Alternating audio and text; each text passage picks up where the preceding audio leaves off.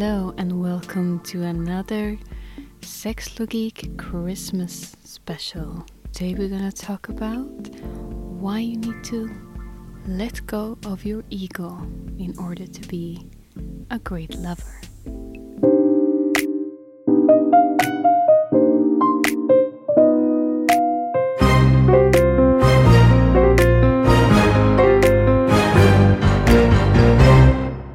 In order to be a great lover, we need to learn to not connect our egos to our partner's pleasure. And what I mean with that is when it comes to sex, our egos tend to be extremely vulnerable. And we often tend to connect our success with our lover's pleasure to our ego and self-worth. And that can put a lot of pressure on your lover to feel pleasure in situations where maybe they don't. Because everyone is unique in what they find pleasurable, and when it comes to angles and pressure and scenarios and our fantasies, it's something that's individual. So your technique is not what's going to make you a great lover. It's how good you are at listening to your partner's needs, wants, and pleasure cues. That's going to determine how good you are in bed. So that your techniques and your skills are amazing. They're great. I like to think of them as your toolbox. So when you learn new techniques and you get new skills, so it's like every technique is a different tool, and the skill is how good you are at using these tools. But every lover you have is going to be a blank slate.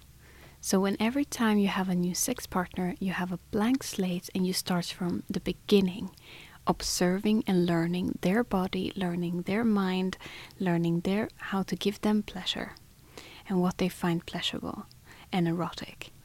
So your tool, the more tools you have and the more better your skills are, that is great. You have more.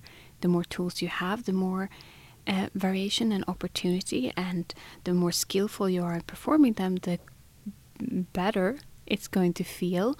But not everything in your toolbox is going to work on every lover, and each lover is gonna like you to handle the tool slightly differently. So that's not what's gonna make you good in bed. It's how you apply this knowledge by observing and learning your lover's pleasure and body and mind. When we put our egos into that we should get a specific result with our lover, especially if we want to use a technique we used on other people and we expect our lover to feel pleasure, we put pressure on them, and we are in a sense trying to force them to feel pleasure where maybe they don't. And I think most of us can relate to that. We've been in situations where maybe we haven't to say anything or to give any kind of guidance to our lover because we're too afraid that their ego will be too vulnerable in that situation and that they will take it as personal criticism or take it as them being a bad lover, instead of taking it as the guidance that it truly is. Having your lover give you guidance and telling you what they want is one of the best gifts you can receive. But many of us been in a situation where we don't feel comfortable doing that because we are too afraid to hurt our lover's ego. Probably been in situations where you didn't like something, or you pretended to like something, or maybe you even faked an orgasm, or something was okay or even good, but if with a slight adjustment that could have been amazing, but you don't dare to say anything with the risk of your lover's ego being hurt, and therefore they might not want to do it again, or it might ruin the moment, or they will maybe never do that act again. Let's say that you really were looking forward to have a nice long blowjob and now you're there, but it's maybe a little bit too hard, or there is something slight adjustment where there is some visual stimulation or some other form of stimulation that could be slightly different, and that would enhance the experience so much, but you don't dare to express it because you think they're gonna take it as critique or take it badly in some way. Maybe stop completely or get upset or never want to do it again.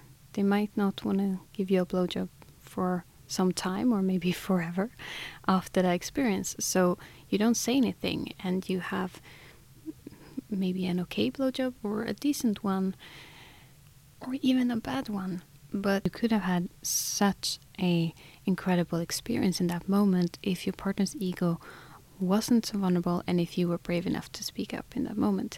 And when I say speak up, I don't mean shouting at your partner. You can do it very discreetly in a very kind way. Look at it as guidelines, because everyone is unique and everyone is different. So these guidelines is the best gift you can have, and it's going to speed up the leveling up of your sex life with that partner if you can speak freely and you can speak open and you can feel that you can express yourself.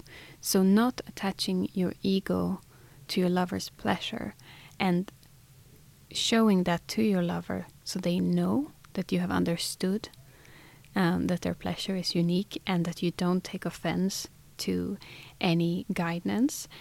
That will increase your sexual satisfaction and your standard of sex and the sexual experience to a completely different level. You will learn so much more about yourself and your lover, and your lover can then relax and focus on experiencing the pleasure instead of worrying about harming your ego. You not going to become any less of a man or a woman because you don't reach a certain result, especially not straight away, and especially not without any feedback from your partner.